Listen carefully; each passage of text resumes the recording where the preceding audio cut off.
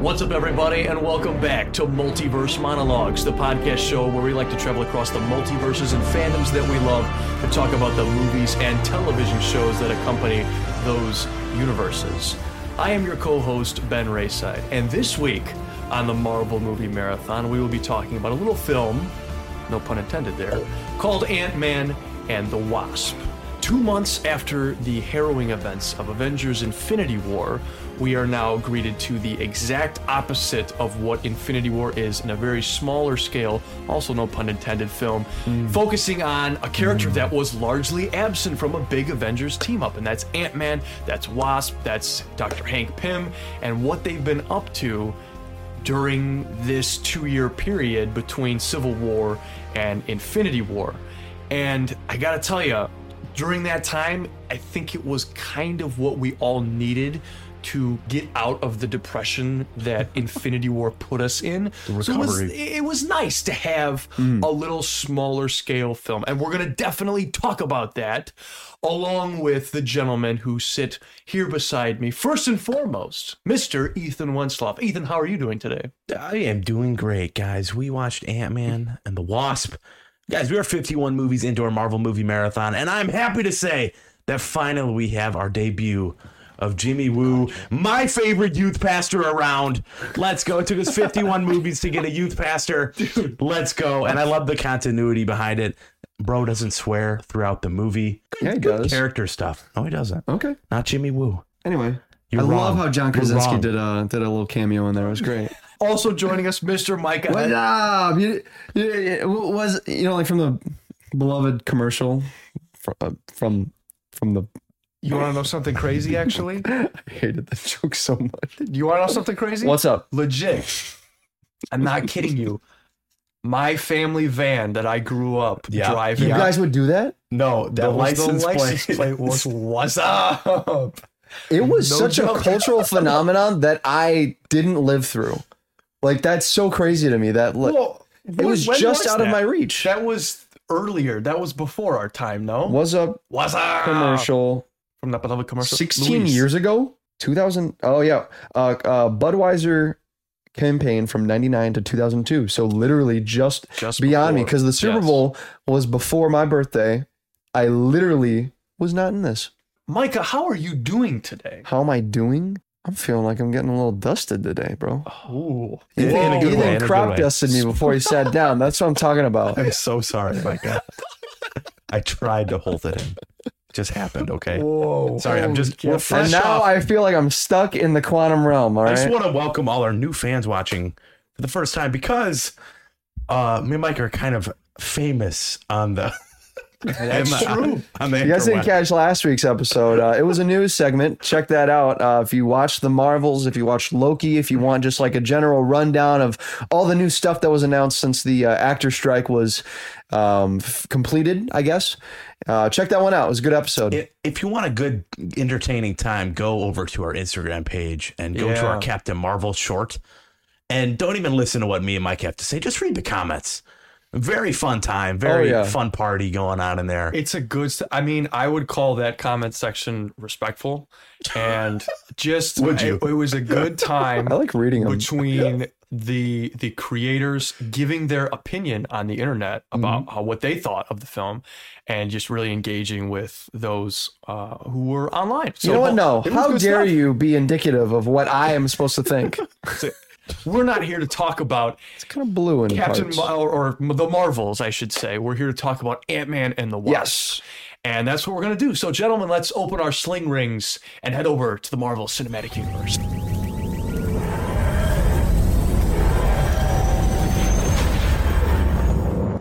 Where is Scott Lang?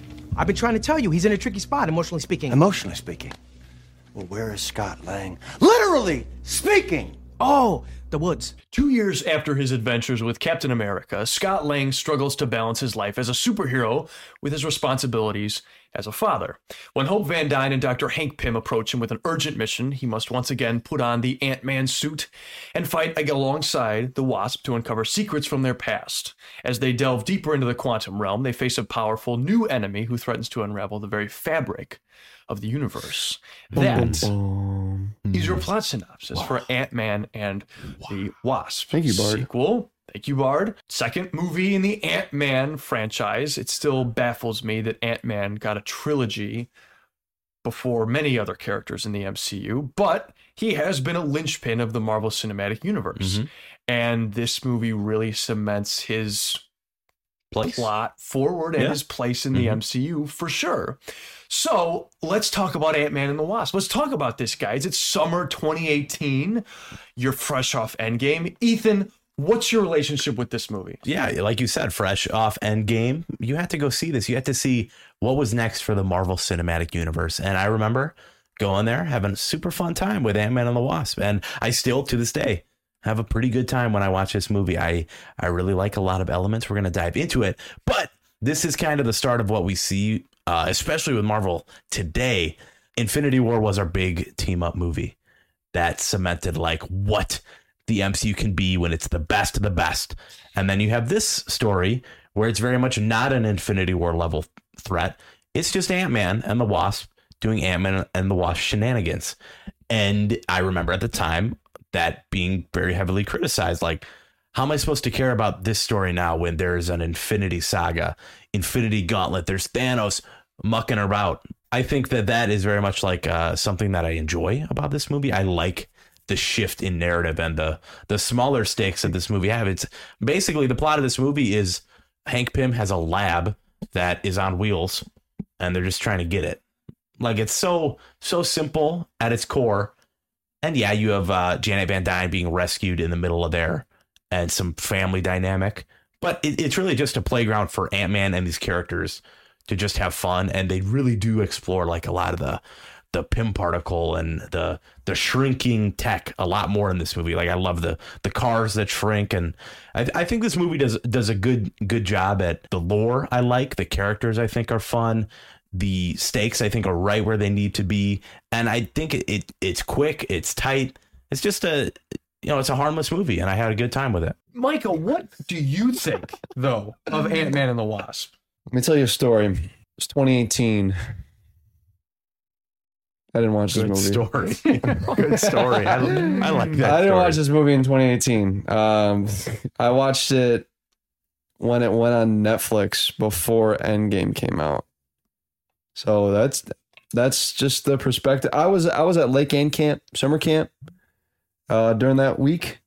And then looking through my Google Photos, I got a nice picture of me and Ethan from that next week. Check that out. Oh, look at these youngsters. Whoa, holy catfish. Look at these guys. You got to blow that up. Send that to Ethan, all right? This is us, July 15th. So that's that very next week. But that's about all I got. I like just jumping into where I was at the time. And at the time, I was not very into Marvel. I wasn't into every single movie.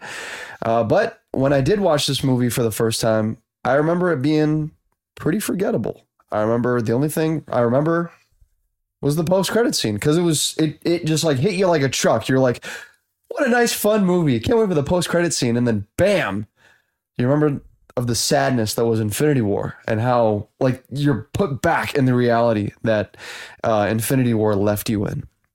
And that was cool. Fast forward to now, a lot of it still stands. I kind of like this movie. I don't think it does anything like super spectacular, but it does what it needs to do. It's a pretty harmless movie. I feel like there's a genre that there was definitely a target they were going for with these in between Infinity War and Endgame movies, where they're like, okay, are these our heavy hitters, or can we just throw these out and people will watch them because they're waiting for anything in between Infinity War and Endgame? Like, they're looking for any sort of answer. And for what it needs to do, does a pretty good job. You know, it introduces us to Ant-Man if you didn't watch the first one. So you'll be all set for Endgame by the time you get there. And I mean, that's at least what it did for me. Wait, did I watch this? I think I watched this after Endgame. I totally watched this after Endgame. I forget. Micah's timeline is my timeline is I'm time jumping, like time slipping right now. Like Loki season 2. It's just all over the place. It was either close to Endgame, before or after. I forgot exactly where. I think I had the post-credits spoiled for me, and that's why I didn't watch it. And I was like, oh, okay, so he's just going to be in Endgame. Cool. Sounds like we got an unreliable narrator right here. Yeah, sorry, guys. I'm like the Joker right now. Sorry to remind you guys of this someone movie, who's always a reliable narrator, Ben.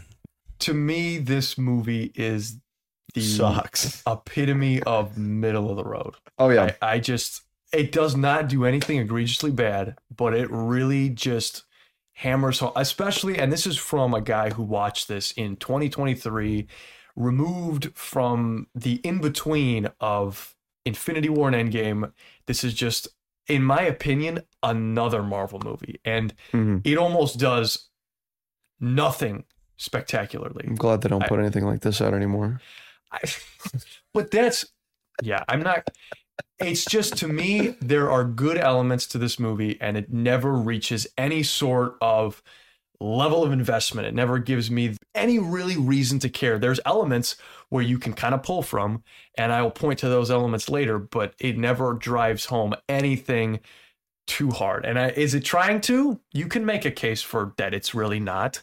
And this is just about the world building that is the quantum realm, setting the stage for Endgame, which there certainly is a place for that. But in 2023, man, after 5 years removed, more than that, I think it just is very middle of the road. And the biggest compliment I can give this movie is the humor, though. I think the jokes are really, really, really good. Again, coming over from the first Ant-Man film, Paul Rudd was born to be in these more comedic films, and that's where these MCU movies shine. That's why I also really like Quantumania. I know that there's the more and more as time goes on, the more and more hate I see for that movie, but I am not going to budge. I still stand by my first reaction to that movie. I really like Quantumania, and a lot of it's due to Paul Rudd, and he carries this movie as well. So I think this movie has a lot of problems, but Paul Rudd's not one of them. And I think the humor really works. Yeah. I don't know about you guys on the humor, though. Hot take, Paul Rudd is good? Is that what you're saying? Wow. No way. It's just, it's there's no surprises there or in this movie either. But humor always works if it's done well. And I think it's done really, really well in this movie. Like, for example, at the very end, and he's talking to Jimmy Woo, and I'll be there. You'll be taking me where? You know, oh, are you inviting me somewhere? Like the back and forth, like super awkward. Did you want to grab it? Did you want to grab something? Improv scene, by the way. Come on. Yeah. That's really, really good. That's where your improv slips in, Micah, where it can be really good. Yeah. Yes. Does the humor work for you guys? I think as much as it does? I like the direction that they took Ant-Man's character. So you go into this movie expecting it to be Ant-Man and the Wasp, focused on Paul Rudd and whatever her name is, Hope Van Dyne, right? Is that no? Yes, that's her. That's Wasp. Yeah. Yep. So you focus on Ant-Man and the Wasp, whatever her name is. But really, you're focused on Ant-Man as Hank Pym and the Wasp that is Hope Van Dyne.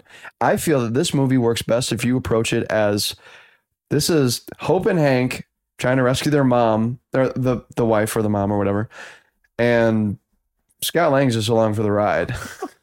Dude, Yes. I love how he's just like, Hope and Hank are having their own movie over here, and Scott is just there like, his phone rings in the middle of a hostage scene, and he's like, oh, could you get that for me? Oh, hi, how's it going? Hi, Pumpkin. Yes. Oh, kid. Oh, your shoes? Oh, I think they're upstairs. I love that. I love that about this movie, but it doesn't take away from it. It adds to it. It adds so much like uniqueness to this movie where, yeah, it doesn't take itself seriously in those scenes, but like it also does in like where it needs to be. Like he's his own character that does his own thing while the serious characters do their own thing. It's not like a serious character does a funny thing. The serious characters help the funny character to do his thing. There is a symbiosis between those two plot lines. A symbiosis? You mean like next week? Yeah, I love... Spoiler alert. I love Scott Lang in this movie. I love how he gets everyone to like, what? Every single character has their Scott Lang what moment. There's a scene with him and he really like goes all out in this movie, and it's when Hope Van Dyne is in his body, and that whole sequence, it's so good. It's fantastic. I couldn't believe how much I was laughing, but then also kind of being in awe of what was happening there because of the serious of what moment it was. Oh man, she's been gone for 30 years. How seriously can I take this though? Because it's Paul Rudd. Yeah, Paul Rudd delivering it. I love that the jokes are so unique in this. Like you're sitting there like exactly what you said. Like, am I laughing? Am I like, yes, she's back? Am I like, whoa, she's so smart? Am I laughing out loud? Like I don't know how to react. This is hilarious. Yeah. No other MCU movie has had This I guess you'd describe them as like WTF moments. In the I love it. yeah. Like what? This Who'd movie thought? to me, there's only been a few in the Marvel movie marathon that genuinely feel like a sequel. This one really does feel like a sequel from that sure. first. And not that Spider-Man 2 doesn't, and not that Iron Man 2 doesn't, or Thor the Dark World doesn't, but this one very much feels like, all right, has that same tone, same energy as that first one, and it's just they take that to the second one, and I honestly like this one better than the first one. I don't know where you guys sit, because I think this one is a lot quicker, and as opposed to setting up Ant-Man, they can just jump right into the Ant-Man shenanigans. And this movie is also proof how important hair is for an actress, because Evangeline Lilly, who I very much love from Lost. Yeah. I remember watching that first Ant-Man movie, didn't even recognize her from one of my favorite shows, Lost. And now, I don't know, she has a different haircut in all three of these movies, and it very much feels like a different character to me. I don't know why that is. Wasp has never, unfortunately, been given enough to where I can call her own character, unfortunately. She's very much a side character in all of these, even though they want to make it out as, oh, this is Ant-Man and the Wasp. This is not, this is another Ant-Man film. And depending on how you view which Ant-Man this movie is for, it's just, she never gets enough time to shine. Yeah. And neither do, I think, almost any of the characters in this movie besides Ant-Man. She does have a very cool scene in the in like the kitchen and the fighting, trying to get the technology back. I love that like the slow-mo and the zoom up shots. I don't think that this movie does a good enough job as the first one did with the perspective. I remember just being awed the first time that he went ant-sized in the bathtub, and like the camera just changes entirely. Everything's all blurry, but like the perspective, you can see all the fuzz in the air, all the dust. Yeah. That was cool. They kind of missed that in this movie. And I don't know if it was because they wanted to put their budget elsewhere or they just didn't care as much. But that's a point off that I'd take. But other than that, like, I love the way that the direction that they take the fighting in this. The uniqueness that was the first They Ant-Man. use the giantness in this one as well as the smallness. Minuscule, and even the like mini. They look out for the little guy. He's kid size. They do some. It's fun if you watch funny. the BTS. They do some Hobbit-esque trickery, like that shot where Hope hands him the backpack. There's a small cut in there where Evangeline Lilly's holding a regular size backpack, and then Paul Rudd has like a backpack that's 4 times his size. So it's really cool. I like seeing stuff like that. And then the staircase shot is a composite, but I like the way they do all that. Practical suits, right? The helmets looked practical to me for sure. Yeah. It's still before the whole practical or the all CGI suits. I mean, we got the nanotech suit in Infinity War, which we didn't really talk about, but not really my favorite Iron Man suit. I'm really glad that they have practical costumes still. If these are practical, I don't know. It looked convincing. It looked good. Yeah, they look good enough. Lots of detail. Peyton Reed, I will say this, as much you can say what you want about the Ant-Man films, but I think Peyton Reed, I like that he has been able to have his fingerprints all over each one of the Ant-Man films. It makes it seem more cohesive. Same thing with Spider-Man. John Watts. Yeah. The best trilogies, James Gunn, they feel so cohesive because they have the same person behind the camera in each one of the films. And I mean, you can obviously say what you want. Spider-Man and Guardians, I would say, are better trilogies, but the uniqueness that is each one of these Ant-Man films is a lot due in part to Peyton Reed, and I think he shines. No Edgar Wright though. Really wish. Be cool to see the multiverse where we get an Edgar Wright Ant-Man. What would it have been? What would it have been? That would have been interesting. I don't know. That's a good question. Edgar Wright wanted to do things. I think, from what I remember, he wanted to do more his own thing, and Peyton Reed was the company man who was able to work alongside Marvel. Because I mean, let's be honest, how much of this movie is a setup for the future? Whether it be Endgame, whether it be Quantumania. I feel like not as much as some of the other movies. Really? I feel like a lot of it is pretty self-contained or jumping off the first one. You really don't think about, I mean, at least for me, I didn't think about the other movies until the post-credit scene and with the dusting. But the blip. What I'm saying is, how necessary is the narrative of this film in general? Ghost and Lawrence Fishburne are almost nothing to me. Oh yeah, that's true. Why do villains they... have always been a problem in Marvel. I mean, even up to now, the forgettable villains has always plagued Marvel, or misuse of popular names, like we've seen as early as Iron Man. Like they just kill them off. Ghost, though, I believe she was rumored to be in Thunderbolts. No, She is in Thunderbolts. she is in Yes. Thunderbolts. Okay. Okay, so that's where that's I loved her eventually- character in this. eventually go. I Really? liked her powers. I liked her conflict where she just wanted to be cured and was irrational about it. She was like, I need to power my thing. I don't care if she can fix. There's no time. I'm going to die. I've been in pain my whole life, and now this is my chance, and this is the quickest chance, and I just want it to be done. Like, Yeah, from a marketing standpoint, going into the film, it was, oh, Ghost is the villain. But really, when you watch this movie, there isn't one definitive villain. It's, I don't know, who are the goons, the squad of goons. I meant to look chasing up them? the guy's name. I forgot. Yes. But I like that angle because they're just some dudes. Yes. They're not really important to the end of the movie. They just kind of push the plot along. And I kind of like the way that, because Marvel's often called Sonny formulaic, Birch. but they kind of avoid that with this because there isn't a defined villain. Yeah, Ghost and Lawrence Fishburne could be in that role, but really they're not. It's kind of just things are happening for a Ant-Man. misunderstanding, Yeah. almost. yeah.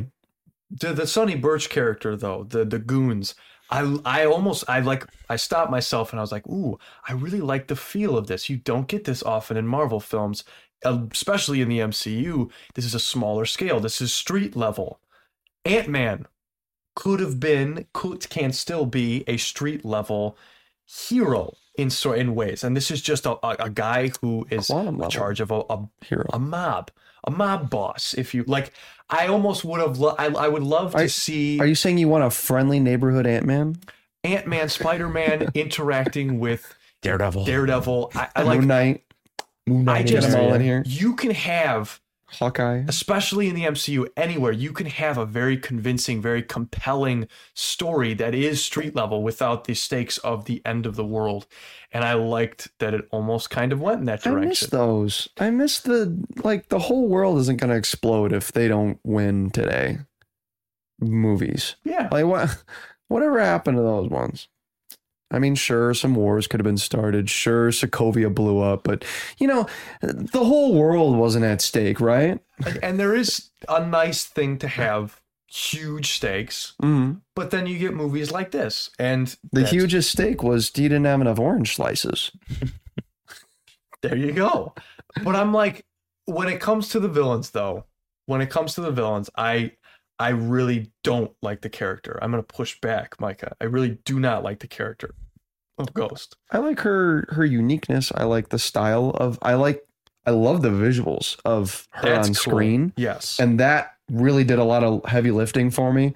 But the dialogue, whatever. But I just like the idea of this character and how she's portrayed.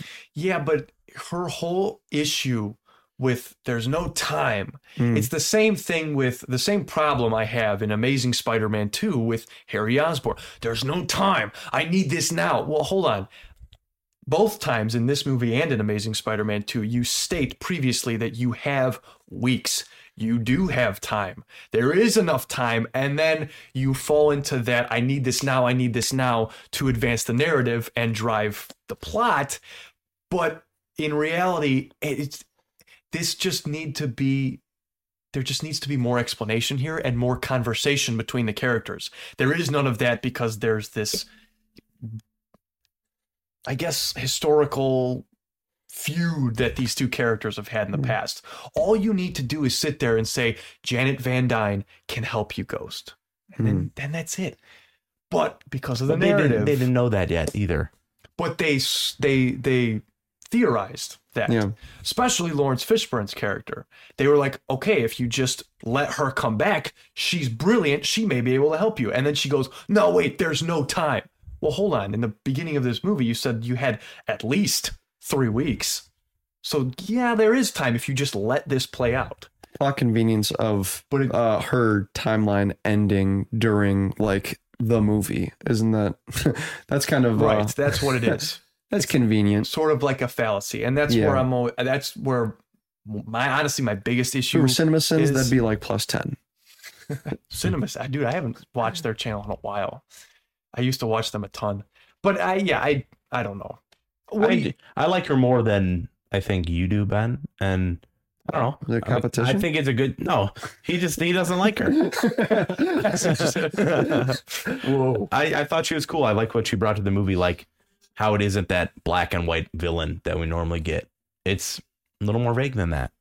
And how at the end it's just hope she just touches her and she's all good. So okay, cool. Yeah, I don't think she has any powers like that in Quantumania, or she can just be like, does fixed. have powers in I don't remember, honestly. But you know what I do remember is that they recast Cassie after this. Mm-hmm. What do you guys think about Cassie in this movie? Yeah, that is my favorite element of this movie. I love Cassie in this really, movie. really good. Yeah. Yeah. I loved how Disney feeling it felt at the beginning with... There are a few shots where with Scott little and actress Cassie. looks right into the camera too if you pause it. She's, it's real fun. Very charming. I love it felt like a father-daughter relationship. Right. I love their whole fort sequence in the beginning. Her last name is Fortson. Oh, that's cool. Oh. And Luis is just hanging out up there, and he's like, the ant needs to guide us in the way. hello. And Luis like moves the ant. It's hilarious, dude. I love how just awesome his father figure is. He's like, I'm stuck in house arrest, but that's not gonna stop me from having father-daughter time with my daughter. And you bring up Luis. I will say, Quantumania, I do like it, but the absence, I love living in a Luis Ant-Man film. I think it's because Paul Rudd didn't get to write Ant-Man Quantumania. And that was he writing? Where are you pulling that from? Paul Rudd did not get to write the third one, but he did write the first two. And I mean, he has a writing credit for this film? Yes, first and second one. Check that. Check what? I thought I checked this that recently. Paul Rudd, writers? I thought this movie was written, Ant-Man and the Wasp. Chris was McKenna, by Eric Summers, and Paul Rudd. No Way Home. Really? Yeah. That's right there. Scroll. Yeah. That's really cool. Now you can scroll up all the way to the top on IMDb. It's right there. Yeah. I remember because Paul Rudd had an interview and he was talking about how he wasn't one of the writing credits. I forgot exactly what he said, but that just stuck in my brain. I was like, I wonder what Quantumania would have been if Paul Rudd got to write Scott Lang a little bit differently. Because he has it's definitely a Paul Rudd written character. And if he didn't get to write him into the script the way he does in the first two, then, I mean, that's bound to affect the audience takes, right? Yeah, but even then, I feel like his improvisational skills on set and his comedic timing just shines through either way. Yeah, he may have written scenes that are a bit looser. You know, whenever you write for yourself, you're considering that. So that's a good point. And yeah, I would say the comedy in this one, in my opinion, is better than the first. Yeah, for sure. I would say they really lean into what worked in the first one, throw it onto the second one. They don't. I don't feel like they go back to as many jokes as they did in the first one. Like the Baskin Robbins bit, they do, I think, 3 times in the first movie. And there's probably a couple other examples. This is the first one that comes to mind. There's no like multiple examples of the same joke in this movie for me. They do was up twice. That was funny. A bit that I am glad that they carried over is Luis doing another monologue. Oh, yeah. Here, and they amplify it. On the truth serum this time. Yes. Yeah. That's It's not truth serum. really, really good. The ex-con stuff is super fun too. I like it's fun the way they have those like with the little cake with the cherry on it. It's like that symbolizes like the destruction of our business. And then at the end, they have the same cakes, but it's a blueberry flavored instead. So it's like symbolic of the company. The company's I like the change. whole idea of the company existing at all because it shows character development off screen. Like we don't have to see everything, and it gives us enough where we're like, okay, yeah, I can totally see that. I don't need all the details. It's still it's a comedy. I don't care. It's awesome. I get to see this. And like, it's like an excuse to bring these characters back that we love from the first one in a way that doesn't make them, I mean, they're ex-cons. Jimmy Woo is a great character addition here. Yes. He's a great get, and I love that he's popping up across the MCU, still waiting on his eventual return. Loved him as Jim Halpert, and I love him here. He's got to be coming, right? Yeah. It's something else. I mean, He's been in this. He's been in WandaVision. He has shown up in one other project, correct? Was it She-Hulk?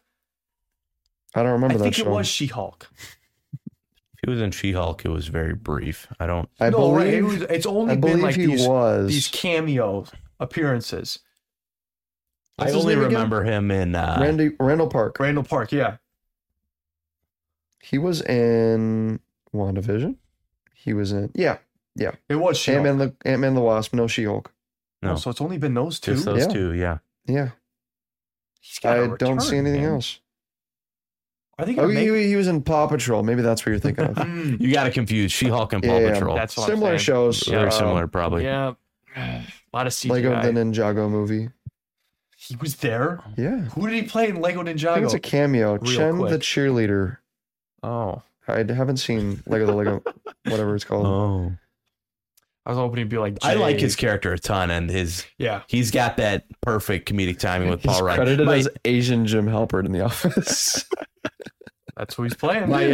My favorite Jimmy Woo scene is him at the end when he pulls up to Ant-Man, and it's just the suit, like it's a good like switcheroony, a magic trick, he says. But from the context of him, like we know it's a trick, and that's not actually Paul Rudd in the suit, but he doesn't know that.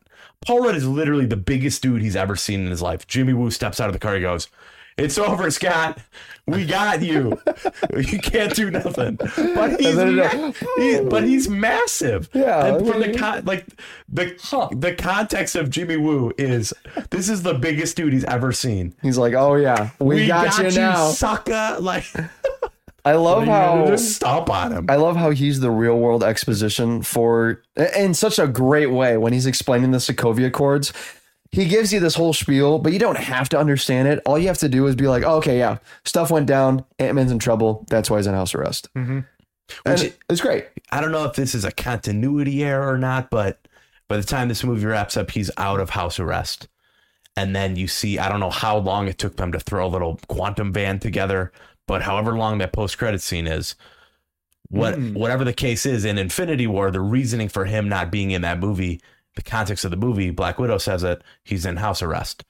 So then either he just still has been pretending he's in house arrest, or they threw that van together in literally like a day. But no way, no way he didn't look at the news and go, When was Age of Ultron? Yeah, right. When was Age of Ultron?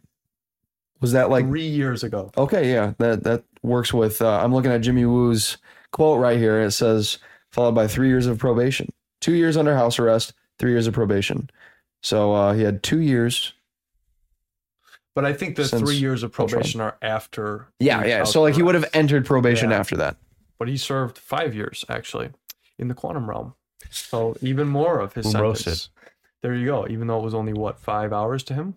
Yeah. I'm pretty sure is what he says. Falling. I think you can explain that one away though and say, oh, this is where the Avengers know he's been. And even if he's been out, oh yeah, that's why he's not here, because he's been on house arrest. Yeah, Maybe he's if probably not too there- eager to join us again because he was just arrested. but just timeline wise, this is just me doing this. If they dust after he goes in the quantum realm after like a minute, that means so much other stuff has happened on Earth at that time that Ant-Man didn't get involved in, where he's like, let me just hop in this van real quick and get some quantum energy, as opposed to, oh, there's a spaceship in New York. This thing happened in Europe, Wakanda, ships go, that's me. Point. That's me thinking point. about it too hard. Yeah, that's true. I'm not going to make excuses for the MCU timeline. It gets a little crazy from here on out, but yeah. Real quick, what do we think about Lawrence Fishburne? Though, I mean, this big actor in this movie. I like the implied relationship between him and Hank Pym. I like the little banters they have where it's like, yeah, well, back in when we were working together, you were stupid. Oh yeah, well, you were dumb. I don't know, whatever they were saying. It does kind of feel. I mean, you joke, you jest, but jest. it does kind of feel like that almost. Yeah. But I kind of like it for this movie. If it were any other movie, I don't know if I'd give it a pass. I kind of like the world building part of his character, because we see Steve and Tony go back to OG Ant-Man's lab, and you get the name drop Goliath in this movie. I think originally in the comics, Ant-Man could shrink, Goliath could go big. And now Ant-Man does both. You could fact check me on that. I'm not sure, but Goliath was a version that could just shrink up or not blow up, whatever. I think I remember Avengers comics, OG ones, when Ant-Man's huge. I think. I really liked when Scott and I don't know his character is Lawrence Fishburne. They were talking about Billy, right? Billy what? Oh, sure. It's a B name, I'm pretty sure. Yeah. Well, I liked when they were talking about Bill, their experiences with the suit and how he had some trial runs growing to, monstrous sizes. And then he was like, yeah, 30 feet. Walk. They had to do they had to do it. Very there. It was very Deadpool-esque of this movie to do that. On the nose. It's Bill Foster. It was the only movie you can really. Yeah, I was partners with Hank on a project called Goliath. So that was a reference to that was his character, Goliath. You can look him up. Yeah. Cool. Yeah, and it's just kind of 21 feet. That was a record. 65 for Scott. Wowie. That's pretty big. You guys are finished comparing sizes. Great scene. Michelle Pfeiffer is in this movie. Crazy. With an expertly done de-aging sequence at the beginning. I watched this with Rebecca, and we were watching the beginning, and I was like, do you notice anything about these two parents at the beginning scene? Do you notice, like, does anything look off to you? Did it anything? She's like, oh, they look like people. And I was like, look closely. What do you see? She's like, nothing. And I was looking closely too. This de-aging is spectacular, dude. Yeah. This is awesome. I don't think it. I mean, they did it with Guardians 2 with Kurt Russell, and that was solid too. I mean, they did it with X-Men: The Last Stand flawlessly. And that was outstanding. Outstanding.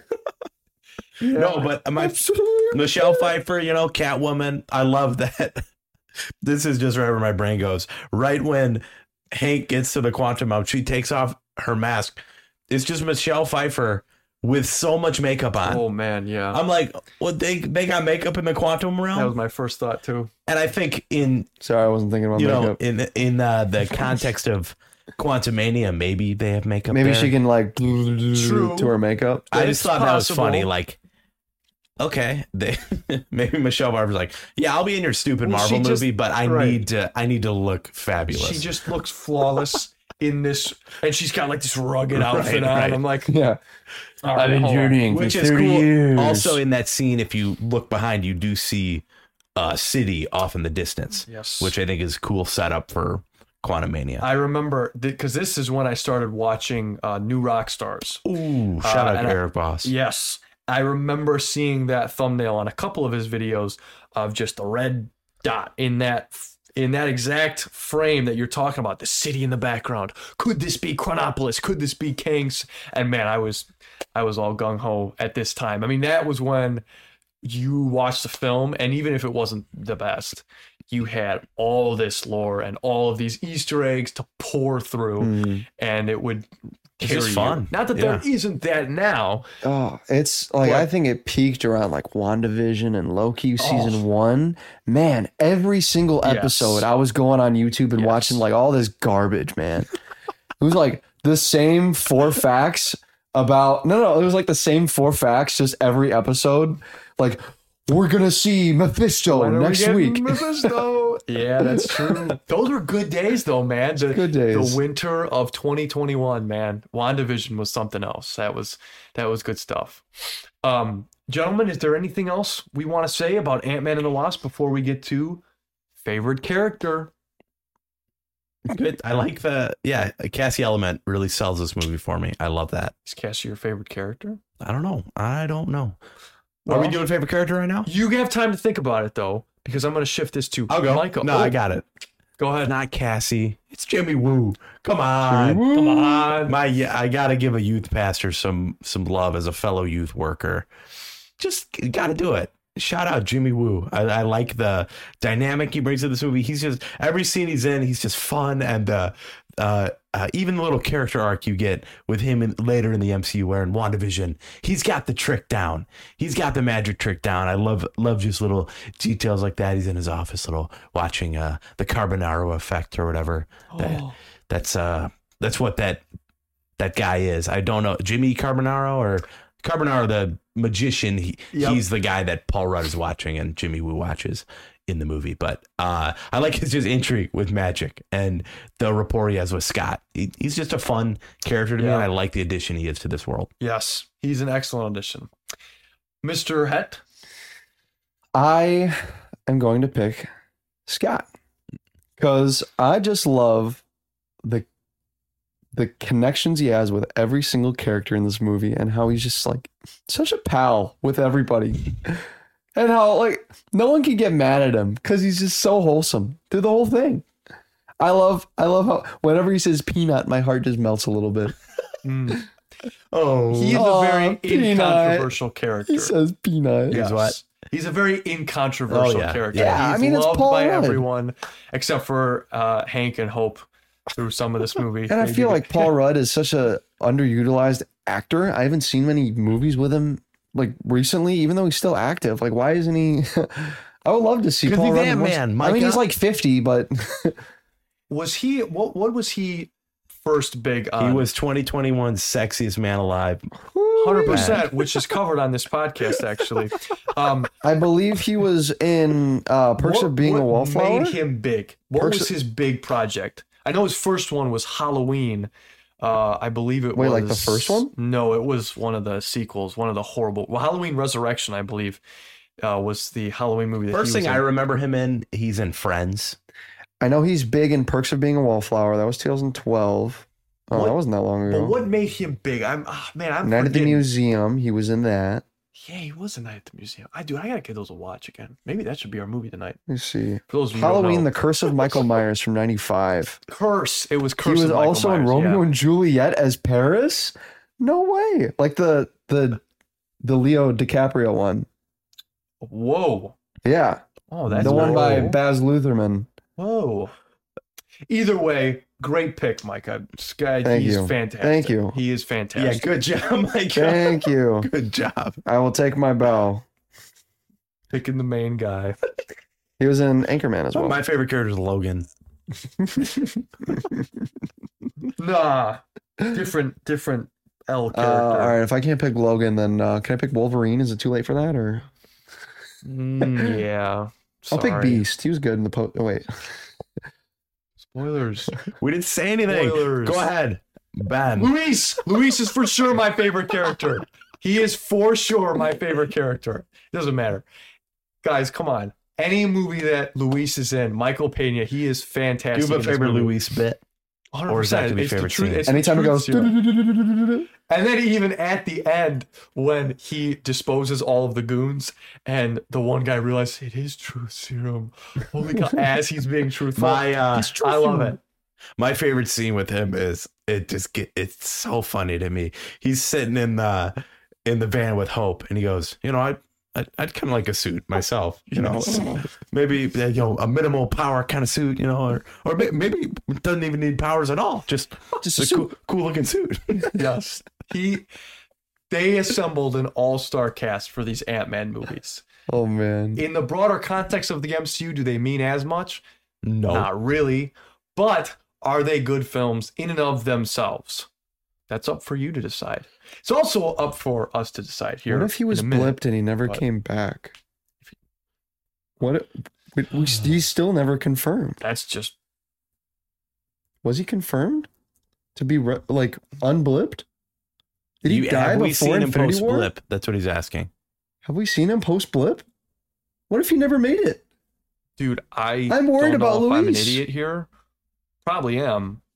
Oh, you're talking about Luis. I'm thinking Scott. I'm like, No, bro, he was in Luis, Endgame. yeah, Dude, he had a whole great movie. Great point, actually. Holy crap. Guys, Are you? stir up the Infinity War theories again. We have not had Luis confirmed to be alive post blip. Pull that up right now. Is Luis Did Luis alive split? post blip? Blip Avengers. I don't know.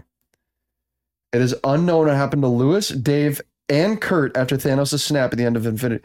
Luis's van did survive intact. Okay. That's all he's important for. And that was as of February 22, 2023. So that was before Quantumania. You're telling me that they never confirmed in that MCU timeline book that Luis ever survived? I don't know. I don't have the book. Why didn't he make a cameo in Quantumania? That's like a whole point off that movie. None of the ex-cons made it that we know of. Screw that What if movie. they died in the fight against Thanos? What if they were there for the final battle? We just They never. were on If they Titan. were bringing Howard the Duck, dude. All right. I just think about how more epic Endgame would have been if Luis just came out of a portal Distracted Thanos. in a suit, paying off this moment. Oh my gosh. Didn't have any powers though. It's Kind of just like like when him in a suit. when Hope in Endgame calls Cap, pays off from this movie. You didn't catch that in the theater, I guess, watching Endgame the first time. I didn't. I probably still wouldn't have caught it. She says she calls Cap in Endgame, and you're, as a Marvel fan, you're like, oh, that yeah. That's so good. Thank you. I know it's unmatched. He's got the Leo whistle down. Speaking of good stuff, favorite scene. Just done that whistle so much. Favorite scene, boys. Yeah, my favorite scene. I really do like the scene where Scott's talking to Cassie, and Cassie's talking about herself, but Scott is talking about Hope. And there's just some kind of miscommunication there, but Cassie's like, "No, I want to be your partner, Dad." And I just like I like the genuineness in that child actress's voice, and the kind of the thing I really like most about this movie is the father-daughter connection that they really set up super well and take into the next one. Yeah, Dude, I like that scene a lot. Honestly, didn't really think much about that scene, but now that you're bringing it back up, that's a really, really good scene. Great pick. Micah? I'm going to pick one specifically for the visuals when they're shrinking down to Quantum Realm in the ship, when Hank is in the ship and he's shrinking down. I loved how that looked. Just absolutely mind-blowing visuals. It's crazy. I would have loved to see that in theaters. Was this an IMAX one? Yes, this was. Yeah, just How did that one sound, make him folks? deaf. No, that was good stuff. And even in the quantum realm, Yes, just what they're able to with like pull the off. sea bears. That was cool. Say, though, when he goes, man, Scott, you didn't say it would be so beautiful, and then it pans out to like a floating turd monster. And I'm like, Bear. Yeah, I don't know about that. That turd man. monster kind of reminds me of that picture you showed me of you earlier. Wow. In the podcast. No, look, it's a sea bear. Holy See? crap. It's a sea It bear. is a sea bear. See, they're called sea bears. No, that A tardigrade. That was a loving nickname. No, I didn't know that it was an actual There's thing. like the sea bear in SpongeBob. It's not that. But it's like, no way, that's a real thing. They made That's tardigrades in amazing. real life. It's like, wait, platypus is a real? Harry? Micah, What? you gave your favorite scene, Yes. which is fantastic. Now I got my favorite scene. Good job, Ben. Way to host. Great transition. What a great scene, man. Thank you. Good stuff. It's been a while since I've had a good favorite scene. You don't know how to bust it out enough, Micah. Yeah? Now I got mine is for sure the Hope inhibits Scott moment in that Or, whole sequence. Janet. Yes. Thank you. Good stuff. I'm on top of my game today, folks, if you couldn't tell. Yeah, you are. He missed a week of podcast again. Just really is making it Always goes down the pooper. hard to It really does. renew his contract going into next year. It's going to be hard. Whoa. We'll see if we can get a trade. Holy catfish. No, yeah, the whole sequence. First pick draft. Yeah, we were voting on what the next marathon should be. Me and Mike are voting on who you think our next co-host should be. So, but Grayson Parker, get in here. Ouch. Holy catfish, man. Yeah, I already said my favorite scene, and I already kind of talked about it, so we don't really need to go into it too much. But we do need to go into is the scoring of this film. Online, our favorite list, all the bells and whistles. the internet scores. Ant-Man made $518 million in the box office. Ant-Man and the Wasp made $623 million on the same budget of $130 million. 130. Cool. That's kind of small compared to some of our other movies. Ant-sized, if you will. Where'd you get that? But something that I will add is our next points with the scoring. Rotten Tomatoes critic 87%, audience 80, Metacritic 70, Metacritic user 7 out of 10, IMDb 7 out of 10, Letterboxd 3.1 out of 5. That puts it at a 7.3 out of 10. Ant-Man is slightly higher at a 7.4 out of 10 with our cumulative online score. Cool. So this made a lot more. Do you guys think it was because it was between two Avengers movies? And it's a sequel. People know who the character is too. It is, yes. Yeah, okay. Yes. I'm glad we're in absolutely. agreement. Absolutely. This was definitely, as Ethan was talking about earlier, this is right between these two huge things, and Marvel is at the height of their success, man. I'm going to see anything that they put out. Although I will say I have not seen this movie until this rewatch, because I watched it in the theater and then never watched it again. It's like me with the sequels. The sequel trilogy. I love how you just say the sequels, and I know exactly. Yeah. I saw. So we were doing our study this week for small group at church, and I was reading a paragraph for everybody, and right in the middle of it said OT, which means Old Testament. But reading through it, I was like, original trilogy. What is that? Original trilogy.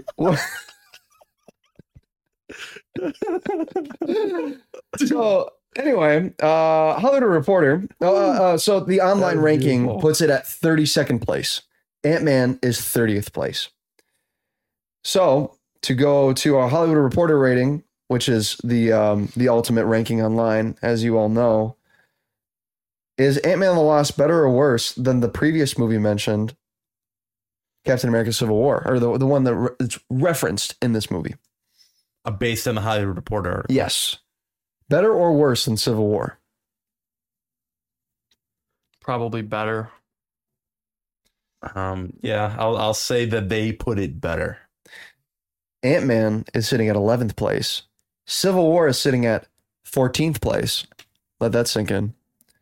Ant-Man and the Wasp, 15th place. Oh, oof. Okay. Then Age of Ultron. Then Avengers Endgame. I don't know where they got this list, but the top. What was Ant-Man? Ant-Man is 11th place. How in 11th, guys? Ant-Man was not 11? that good. It wasn't that good. Well, yeah, it was good, but like 11th out of all. Okay. What do you guys think? Man. Are you ready? I think that we need to throw this movie on our ranking. I think so too. Yeah. Hollywood Reporter has no sources as to where they get their scores from. They're garbage. We, however, are us. The three Tolkien white guys as let's go. As they said in Black Panther. As they said in Black Panther. There was 3 token white guys in that movie. Tolkien. Tolkien. J.R.R. Tolkien. Ethan, why don't you give us your score for Ant-Man and the Wasp? Just real quickly, Micah, could you recant my score for the first Ant-Man? Ethan, yours was 6.5. Ben, yours was, get this, 6.5. Mine was 6.9. Nice. Yeah, not that nice. Yeah, I think I like this one. Or no, I know I like this one more than the first one. I enjoy the quickness of it, the way that we can jump right into the characters and the adventure and just the fun. Like, we don't need no family introduction with Scott. We know he's gone through a divorce. We know that he has split custody. We can just jump right into that story. We don't need the power origin. We can jump right into that. Things are just shrinking and going crazy. I love all that. The lore setup for Endgame and just the future of the MCU, I think, is really done well. I wrote some other things down. I like the characters. The plot I thought was good enough. And then I like what did I write here? I don't know what I wrote there, but I enjoyed this movie more than the first one. Seems to be a recurring theme. Better than the first. Sorry, that's what I'm getting at. Better than All the right. first. Yes. Ethan, Ant-Man and the Wasp, 10 out of 10. Moving on. 10 out of 10. Let's go. But as We'll watch again. our comments said on Instagram, I know nothing about movies. That's very You're true. dead right. Okay. But I'm going to give this, I like a 7 out of 10. I go 7 out of 10. maybe, you know what? Go 7. Go 7. I like 7 out of 10. Never watch movies again. Right. Ever. Please, you do not deserve Marvel movies. Go read 7 out our of 10? comments on Instagram. They're very funny. Micah? Ant-Man and the Wasp is definitely an upgrade from the original Ant-Man installment. There are things that they do well. There are things they don't do super spectacular, but they meet the qualifications of a movie that I enjoy, and I will definitely not say no to watching again. Would I have this as my first pick? Like, oh guys, watch Ant-Man and the Wasp. Watch Ant-Man and the Wasp. Let's put on Ant-Man and the Wasp. Let's do that. Let's do it. Should we order fries? Yeah, We should order fries. we should order fries. It's all right. It's pretty good. So Better than the first? Yeah, Recurring theme? better than the first. Better than the first. So 7.3. 7.3. 7.3. Yeah, it's like pretty fun, and would I like put it on forever? No. See, that right there is... And I'm gonna forget the plot of it by next week. That's what this movie is. It's a very forgettable... At the end of the day, it's a very forgettable watch in the MCU. Was it fun? Yeah. But Am I thinking about it? am I gonna watch the Marvels? I mean, am I gonna watch Ant-Man and the Wasp again? No. And that's due to a lack of a consistent villain throughout the movie, very unclear motivations. I'm sorry, a weak plot. I think the plot of the first is much stronger than this one, and that's something I will give for the first movie. Now, I will say that the humor is better in this movie, and I think the characters are they're given more of a chance to shine, seeing as this isn't an origin story. I think there are pros and cons to both, but honestly, where I fall with both of these movies is they're really on the same caliber. At a 6.5, I'm giving Ant-Man and the Wasp, which was, I think, my same score for the first Ant-Man. Very right in that, Mr. Ben. That it's just these Ant-Man movies, however pure they are in their own right, don't do most of the things that I need in a film. They are very much their own, but they're good at doing what they do and not much else. And that's a 6.5 for me. 6.5. All right. So, Ben with your 6.5, Ethan with your 7, and me with my 7.3. That gives us an average of 6.93 out of 10. Lining it up with the original, the OG, X-Men 2000. Whoa. Same score? Same score. I've got my answer. I gave X-Men 2000 a 7.3. Ben, you gave it a 6.5. Ethan, you gave it a 7.1. So it was 0.1 higher on that Yeah, one. I think we bumped it up from something else. Oh, from Blade. So are you asking which? I think this was our original tie. I think Blade Blade and and X-Men X-Men? were the first tie we had in the podcast. So you're saying right now we have X-Men and Ant-Man and the Wasp tied. Tied up. Yep. I know which one I'd bump up. Which one? I'd bump X-Men up. You bump You X-Men can up? take my score down to a 6 if you need, or you can just do a Yeah, we're not doing that. 0.1. We're not bumping yours down to a 0.5 less. We're going to do a 7.1 for... Wait, no, a 7.2 for X-Men for Ethan. Okay, man. How's that sound? Rise it up. Back on the street. Wow. Ethan, I Took my can't believe you're time. changing your original score Yeah, from I know. like 2 years ago. I found, was that 2 years ago? When Something did we like that. dock that? So we started in February with Howard the Duck, 2022, and we're almost in February of 2024. So almost 2 years. Epic. Epic games, guys. Wow. Games. And we're going to be done by the end of 2023, just in time for the hiatus that Marvel will take on for next year. Nothing coming out. Absolutely nothing. Not even Deadpool 3. Not even. Not even Echo. Not even What If Season 2 at the end of the year. Sounds like a lot of people are going to be rewatching Marvel movies and are going to need podcasts to go back and listen to. Check it out, guys. Especially because it sounds like Retrospectives kind of stuff. Deadpool 3 is tying in a lot of the older OG Marvel films. Interesting. like if we can get Electro? some retrospectives on on anyway, Electra and 29th place. 29. 29th place. Kicking the Wolverine out of the top 30. Wow. Ooh. Kicking Ghost Rider Spirit of Vengeance out of the top 50. Ghost Rider Spirit of Vengeance is 51st place on. now. The Wolverine is 31. 31, yes. How did we mess that The up? Wolverine is buns, Ben. The Wolverine is not as buns as Ant-Man and the Wasp. Oh, yes, I'll it tell is. you that Yes, much. it Ben, is. let me tell you, you gave it a Absolutely. 7. Which one?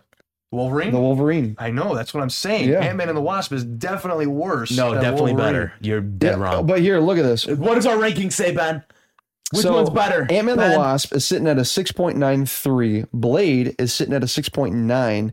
The Wolverine is sitting at a 6.86. Everything is so close, Ben. Everything is so close. I mean, that's true. In the grand scheme of things, rewatch the Wolverine. this is only 2 places ahead. But I don't know, man. I mean, I'll do a tier list based the on the scores do numbers. reflect that, though. The scores do reflect that. Yes. Yes, sir. And this is the ultimate This Marvel is the ranking. ultimate Marvel So I ranking can't- list. You can't argue with I can't argue perfection, with it. Ben. This is perfection. You're, You you have are to correct. you have to just say, all right, is this like the general area where you want this to be? Good point, gentlemen. Michael, what's And our it top is 5? close to your 7. Our top 5 remains Infinity War, number 1. Check that podcast out. Great Captain America, the podcast. Winter Soldier. Check that one out too. Number 2. Logan, number 3. Captain America, Civil War, number 4. The Avengers, number 5. I feel like Civil War is our hottest take up there. In well, It is, well, for first, sure. first I will say this: what is next week, Micah? I think it is a. Venom. If we're talking about Ant-Man, we're talking about forgettable films. Venom is the definition of forgettable, Which right is here. why I want Micah to say our bottom 5 films. Hold on. I do I is do our remember bottom one 5 thing right from Venom, and that is a very sweaty protagonist. Oh, holy cow! Maybe that should be our shirtless podcast, boys. 51st place. We'll crank the heat up in here. Ghost Rider, Spirit of Peak. Shout out to With a count 'em 1 point out of 10. shout out to Connor O'Brien. He told me yesterday that he listened to our Ghost Rider Spirit of Vengeance podcast this past week and he enjoyed it. So That's good. I Shout out think to that him. was one of our that was our fastest one, right? the 45 shortest minutes. podcast on the marathon, I think. Yeah. We whipped through that thing. We did. Just like the credits in the Marvels, they're booking it. Pay attention to the credits, Ben. I will. Like the text is flying, I'm gonna try and watch it, but at it some still point this feels weekend. long. Yeah. Like the credits, insane. 50th place, Fan Four Stick from 2015 at a 1.83. Fantastic, man. 49th place, jumping all the way up to a high 2.6. It's that Electra. Where's Electro? Electro, 49th place. There you go. 48th place is Peak Fiction, Howard the Duck, Michael, hold on. What did you give Howard the Duck? 6.5. I And it still enjoyed is- it. I think I enjoyed it like how I enjoyed Ghost Rider. I can see that. I see that. I enjoyed that movie. I see how you see that. Yes. I see. Yes. That's what I'm saying. I see how the movie is supposed to be, and it does what it needs. It does what it wants to do. Yes. Whatever take I said. That's a direct quote. The movie You really is should not good, but go if that's, check out that if that's what podcast. it was going for, If that's what it was going for, then go nailed for it, man. executed quote from Mike Ahead. Come on. And fifth from the bottom is a disgrace to what I have just witnessed this past week. I watched season 1 of Daredevil this week. Fifth place. Fifth from the bottom is Whoa. Ben Affleck, Daredevil. Right where it At a 4.43. deserves I don't know to if I said this on the podcast, but I began watching this with Rebecca, and she visually looked ill, like watching Ben Affleck's Daredevil. the seesaw scene. I just love that you were at a point where you and Rebecca wanted to watch a movie, and you having already seen Ben Affleck's She was like, Daredevil. oh, Jennifer Garner's in this? I want to watch this. We put it on. Valentine's Day. There We you started go. watching it. The beginning was like kind of solid. Like the origin, No, there were like, okay, yeah, this could be. it's kind of solid this- in the no, same way that don't I have touch some my kind laptop. of solid dumps sometimes. It's like, Guys, yeah, this kid. this is in our bottom 5. Yeah. This is 51 movies. I'm trying to I can't even say pick that gold movie without flecks voice out cracking. of a steaming hot pile of turds. That's what it is. It's what it is. Turd Devil. And speaking of turds, we Next will be is- talking wait, about next is- Venom next week. We're talking about Ben next We week. will be talking. Oh, come on. Talk about Venom. A turd in the wind? Come on. Listen, I know there are fans of Venom out there, but You think know- that's a contender for bottom Oh, 5? guys, one thing I do want to add is maybe. out of all of our 51 movies that we've watched, only have to count 11 have considered rotten scores from us. Sub 6 out of 10. Sub 6. Sub 11 6 out of, movies. only 11 out of the 51, which means that the Marvel cinematic, like all the Marvel movies combined, is still over. It's still a fresh score. So it has been worth it watching this. It's been worth watching. It's been worth watching all of these movies because Thank you. we've given Micah, it. You know what? We needed that. We needed that this far into this. Push, especially going into Venom. Oh, peak. Yes, so look forward to Venom, folks. That's the next movie on our Marvel movie marathon. Stay tuned for that. Check out the Loki discussion and the Marvels discussion. I was listening to that on the way here. It's fantastic, done by these two gentlemen. That's and look forward to more podcasts in the future. Yeah. Marvel movie marathon. Let us coming- know what you want to watch. What do you want us to watch next? Marvel's coming to a close pretty soon here. Yes, it is. We will be finishing with Far From Home, right? Believe yes. Far Hoping From by Home. by the Yes. end of the year. We got a lot of holiday stuff coming up here. Christmas, Thanksgiving. I don't know, Hanukkah, whatever else we got to celebrate. New Year's. We also Year's. have our very epic end of year podcast where we Yes. go over the best of the films, the best of the TV shows, the best of all of these. There's going to be a lot of new categories this year because we've done this a couple times in the past. And this year we have Letterboxd. And this year we have Letterboxd. So we might slip into 2024 a little bit, but not to Yes. worry. We don't have any Marvel projects that we're falling behind on because they're not going to be making any more for a while. That's 100%, which is why we are taking a break. So Madam stay Web, tuned. Valentine's Day. Get ready. No, I'm ready. That's our next movie. That's going to get pushed. 100%. There is Aquaman 2 coming out. That's a good point. Keep Have an to eye get on out. the pod for that. But anyways, folks, this has been Rayside. This is Ethan Westloff. This is Micah Het and the Wasp. Signing off, we'll hope you have an absolutely fantastic day.